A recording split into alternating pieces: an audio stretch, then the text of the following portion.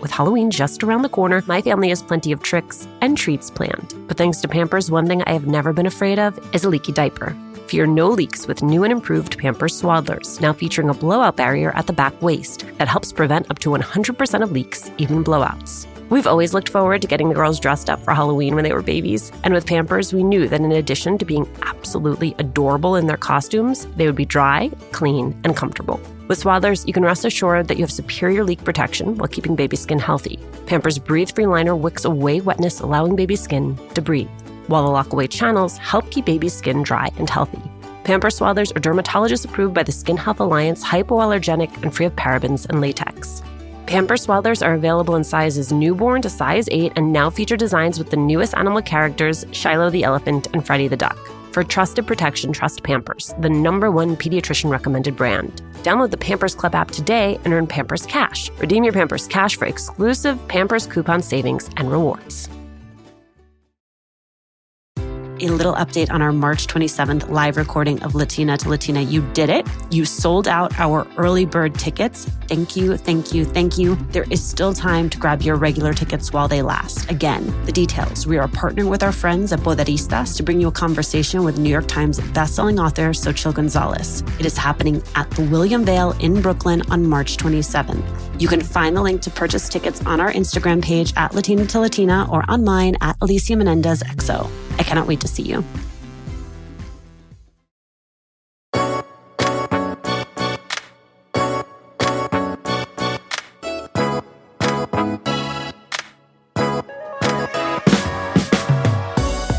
If you're a small business owner, who do you turn to for support and guidance? How do you figure out your path? That is the need that inspired Carolyn Rodz to co-found Hello Alice, a company that connects entrepreneurs with opportunities to help them launch and grow their businesses. Carolyn knows all about being a first-time entrepreneur, and we dive into the difference between vision and execution and how the pandemic was a make or break moment for her big idea. Carolyn, I am catching you in a big moment because, as I understand it, you've just raised $21 million in Series B funding. It's a lot of money. I know. It's kind of crazy to think about it, particularly given that we were so oversubscribed for this round, which is a big change, particularly for, as you know, a woman-owned business and a Latina-owned business, just a really crazy experience. But I think a real testament to our team and frankly, to the story of small business owners. Everybody doubted what we were setting out to do for so long. And we kept saying, there is a great business here. The new majority of business owners is a great source of revenue and a great business opportunity. What was the problem that you identified that you were setting out to solve? I always say I'm building what I wish I would have had when I started my first business. I left investment banking, had a great but brief career there.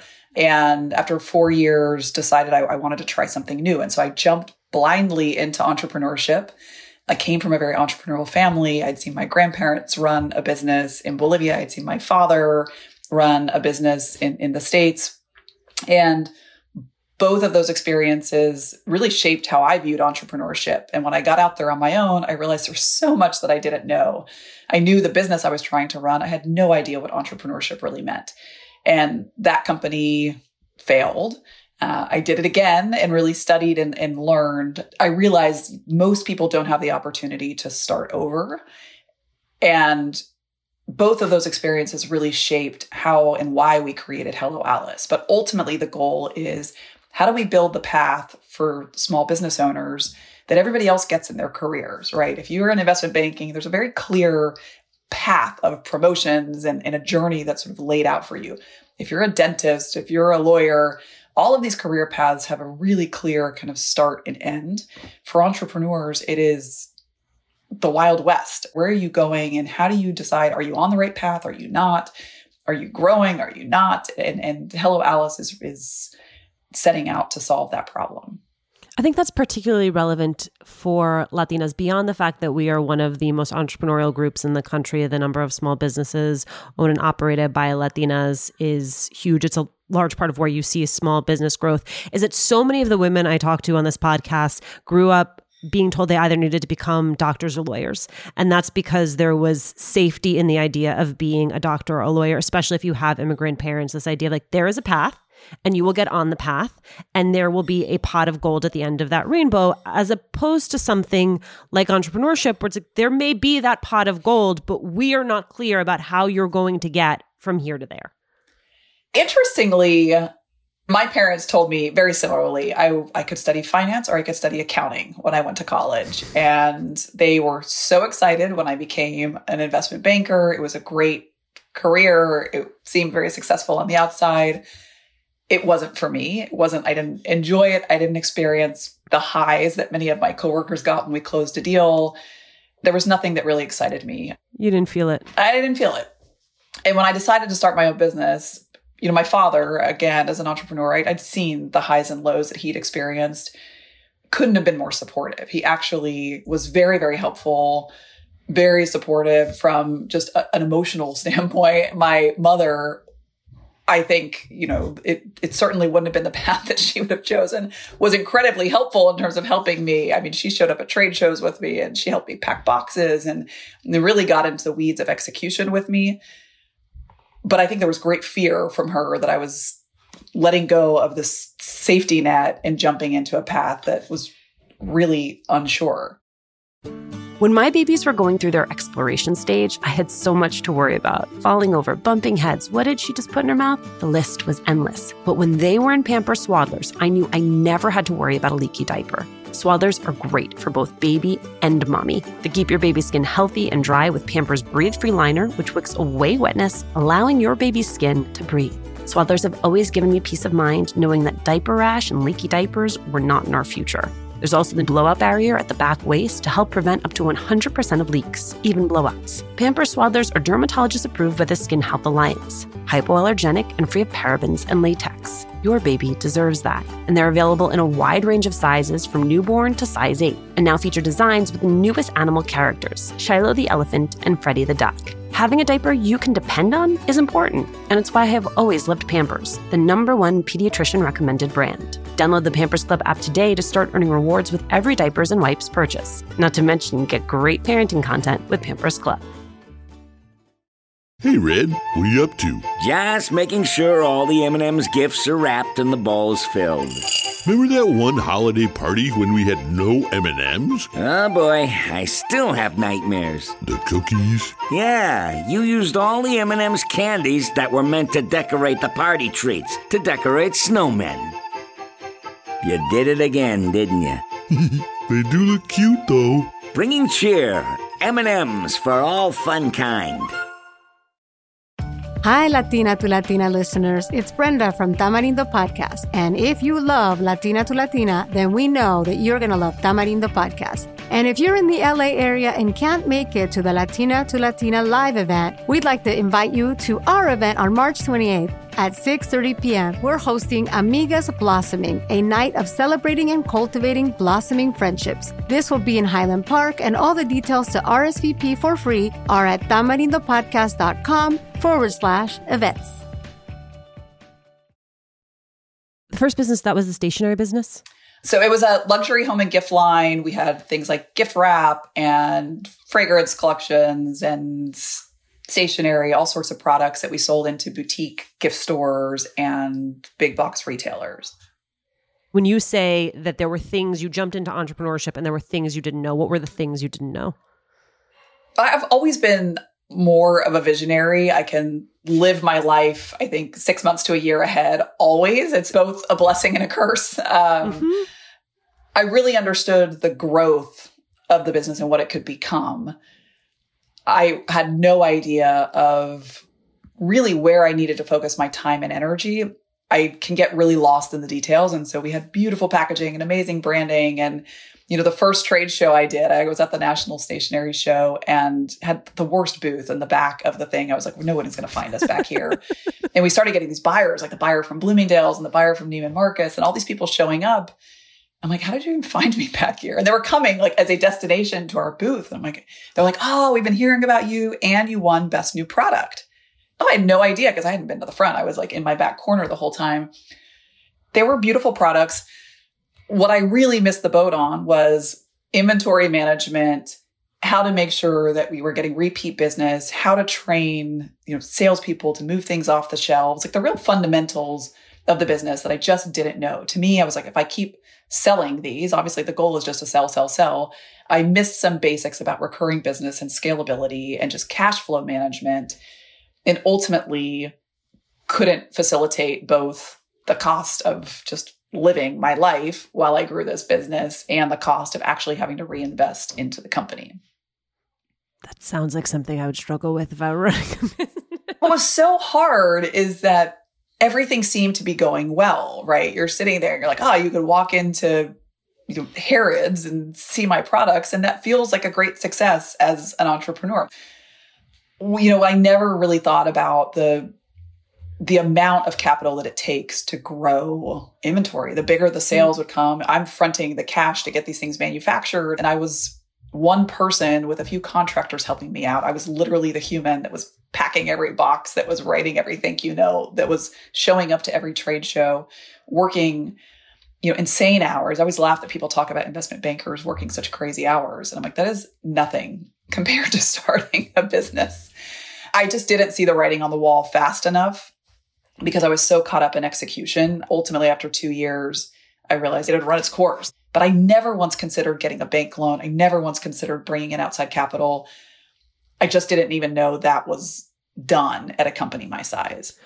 Let's talk about that, because if anyone should have known, theoretically, it should have been the former investment banker. Right? How ironic. What do you...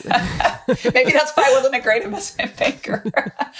In investment banking, I was working with companies. We started with companies that were 200 million and up in revenues. My little company that, started at zero and, surpassed the $1 million mark, but not by a long shot in our, first year or two. It didn't seem like there were any resources out there. And I think, in hindsight, I will say that the failure of that company and the closure of that company was probably the hardest thing I've ever done in my career. And emotionally, I would say one of the lowest points of my life. No, but to take a risk and then not feel like you can point to it as an objective success, that's hard. Yeah, you throw everything into this business, right? And you go from this place in your career where I was making good money. I had a lovely home. I had, I was getting to go out with my friends on the weekends and do all these things, to a place where I couldn't afford to go to dinner with my friends. I couldn't afford to ever go on vacation. I remember I accidentally spilled bleach on my sheets one day and had this big hole in my sheets. And I was crying because I'm like, I literally cannot afford to buy new sheets right now. I have to get peanut butter and jelly sandwiches to feed myself because I don't know how I'm going to make my mortgage payment that's coming up. It was a really, really stressful time. And I was embarrassed about it. I'd gone from having this, independence and stability and everything that I'd worked for my whole life. I'd never really failed at something that I'd put all of my energy towards, to literally, having bill collectors calling me. And I didn't tell my parents. I didn't tell any of my friends. I was really trying to figure out how can I pick up the pieces here and patch this back together. But I learned a ton about myself. And I realized, look, rock bottom is you can recover from it and you can get past it and you can figure it out. It's all fixable, which is, I think, one of the greatest lessons I've ever learned.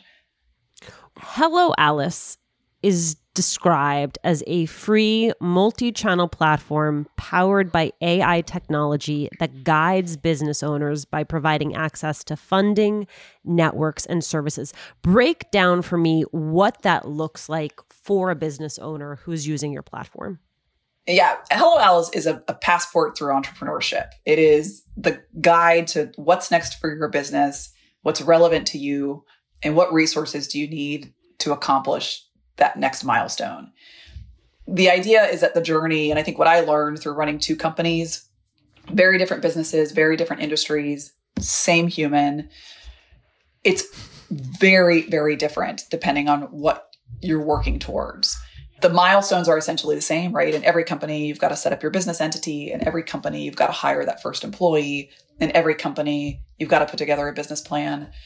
But what that looks like is very different if you are a manufacturing company or a tech company, or if you live in Texas or you live in California or you live in New York. And so what we really wanted to do was, how can we mimic the real world experience that we have with mentors and advisors and this incredible circle that the people who are sort of in the know have always had access to, how do we take that experience and mimic it in a very scalable and technology driven way? And also finding the right mentor is very difficult and time consuming. And so if you think about when you're having a conversation with somebody in the offline world, they're getting to know you. They're getting to know who you are. They're getting to know where are you in your business and what stage are you at. And then they're making recommendations about what you need to go accomplish whatever it is that you're struggling with. So we've taken that and said, okay, if we can understand who you are, what resources are available for you, and how do we make that match very efficiently, imagine the opportunities that can open up for every single entrepreneur out there. Because I'm always shocked that in this world of innovation and entrepreneurship, and even when you look at sort of Silicon Valley and New York and like these real tech hubs, it is so antiquated in terms of the way information moves. Everything is through word of mouth. Everything is about who you know. And it makes no sense. I'm like, surely, I've struggled really. I was like, has nobody figured this out? Like, has nobody tackled this? It's incredible. And so we set out to fix that. So then the pandemic hits.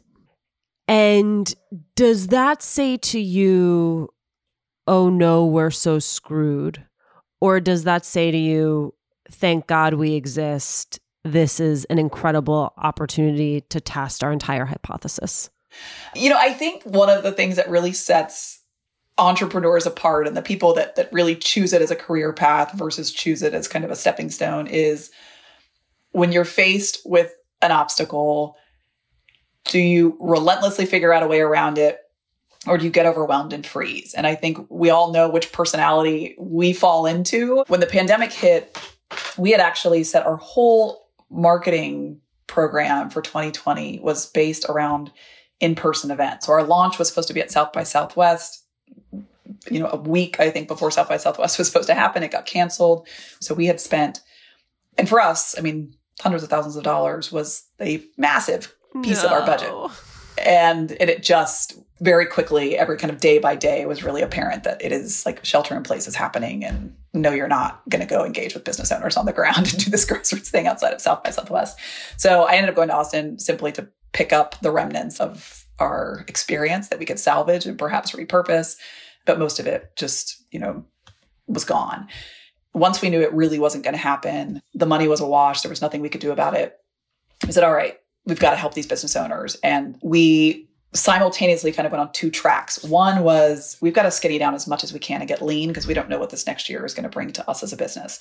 And so we made some really tough layoffs. We let our leases go. We let our offices go. We did everything we could do to just work down the budget. I think if there is a hard thing that you have to do as a founder, it is letting an employee go. I don't wish that experience on anyone. And if there's one thing that gives me anxiety and keeps me up at night for weeks and months before and after, it is that. And then the second thing was, how do we get out there and support these owners? So we set up a grants program. There were emergency grants for the pandemic, got it up and running in a matter of weeks. We set up a small business resource center around COVID-19 about how to shelter in place, everything from, again, how to terminate employees, how to close your business down if you needed to, how to make sure you had, PPE set up and where to get it. It was every detail that these owners needed, how to navigate, PPP loans and EIDL loans. And let's just focus on that and see where it takes us. And it paid off in spades for us as a business. Forgive me, but explain to me how that paid off for you. We grew certainly as a community. We had over 1,100% year-over-year growth with the business owners that we supported.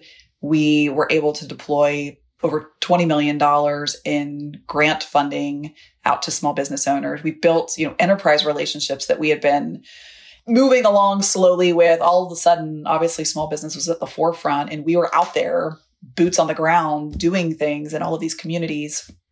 All of a sudden, the phone lines lit up and everybody was calling to say, how do we help? What can we do? We want to talk. And those relationships have evolved into multi-year commitments and multi-year relationships that we have. And so it really, brought everybody together in a way of, I think, what we needed to do for business owners was just so clear, but also became really clear to everybody around us. I feel like we've been sort of preaching to this void for a long time. All of a sudden, people were like, there is a massive need and gap and an opportunity here. Wow. Talk about finding opportunity in a otherwise incredibly challenging situation. What I'm excited about, I think that's emerging out of this pandemic is everybody recognized small business owners play a massive role in our communities. We all noticed it when restaurants shut down and when we couldn't go down the street to pick up whatever we needed and everything was just a little bit more difficult. We realized that it does personally impact us, and these businesses play a role in helping us just day to day get done the things that we need to do. I have to say, I love that you're in Houston. Like, I love any time that we talk with someone who's doing something really big and interesting, who's not in New York or in Silicon Valley, because I think this is where things are headed. The disadvantages are clear, right? Like, I'm sure in pre-pandemic times were a lot of getting on planes for you that otherwise would have been like short drives to places. What are the advantages, though, to your being in Houston? The one reason that was most compelling to stay put was this is where our market is. Like, these are the business owners that we are supporting. There's over 150,000 small businesses in Houston alone. The middle of the country is who we're trying to get to. There is a lot of infrastructure and a lot of resources on growth companies in the Bay Area already. And we don't want to compete against these accelerator programs. It's very different if you're in rural Idaho and you're trying to build your business in this small town, and where do you go? There is no SBA center down the street. There is no, accelerator program that you can join. And so that is a huge part of what we're trying to solve for. What we found was that even for people in the big cities, the accelerator program is accepting 25 people. What happens to the other, 149,975 people that need support out there? And so there's a huge market there. Your Twitter bio says that you are an eternal optimist. When has it been hardest for you to be optimistic? I would say it's just like ingrained in me. I will always look for the silver lining, even at the lowest of lows, because it helps me, frankly, get through those lows. And it's just probably more of a survival mechanism more than anything else. I think I've held really true to my optimism because I really think that if you are looking for solutions always, and you're looking for a better way, like, nothing is permanent in this life, right? If we're in a situation that we don't like, there's always something you can do to change that. And it's up to us ultimately to find the pieces and patch the things together that we need to change that. As long as I have my health and as long as I have my independence, I get to control kind of where I'm going and what's happening around me. And if I don't like it, it's up to me to change it. And I think that's a very Latina way of seeing in the world. Like, we are a very resilient and optimistic culture by nature. We aren't ones to sort of dwell on the negative. And if anything, I think we'll probably just ignore the negative and proceed along sort of the happy path. But I think that's part of being an entrepreneur, right? You have to have that optimism, or the closed doors are just going to tear you down. Natalia Oberti Noguera, who you've probably crossed paths with somewhere in this journey, has a great way of putting it, which is that it is not about not taking no for an answer. It's about looking for the right yes. And that you actually want to find people who share your vision and who you click with, because those will be the best partners for you. I love that. It's a great way to say it. And I think if you're always looking at what did you learn from those slam doors and what did you learn from those no's, it puts you a lot closer to the yeses. And all you need is one yes. I always say it's sort of like dating, right? You're going to probably date a lot of people. And with every one of those relationships, you're going to learn something along the way. And at the end of the day, most people are looking for the one. You just need to find the match. And I think that's a lot of what we're building for our small business owners is, look, you're not every opportunity is not relevant to you. And we're going to be a more efficient way for you to find your yes. I love it. Carolyn, thank you so much for your time. Thank you. This is so fun. It's always fun to kind of walk down memory lane too of how we started and ended up here. So thank you. And I just keep thinking of you at that trade show, just in the corner. You come a long way, baby.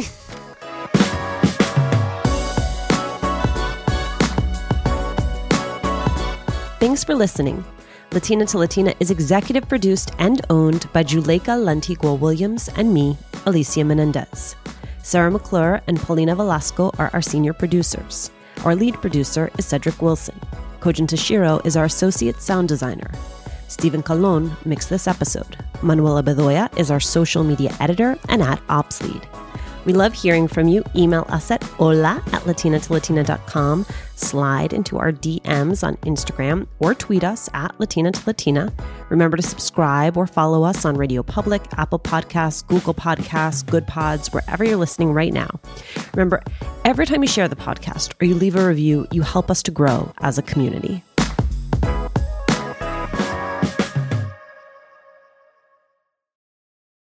A little update on our March 27th live recording of Latina to Latina. You did it. You sold out our early bird tickets. Thank you, thank you, thank you. There is still time to grab your regular tickets while they last. Again, the details. We are partnering with our friends at Poderistas to bring you a conversation with New York Times bestselling author Xochitl Gonzalez. It is happening at the William Vale in Brooklyn on March 27th. You can find the link to purchase tickets on our Instagram page @Latina to Latina or on mine @Alicia Menendez XO. I cannot wait to see you.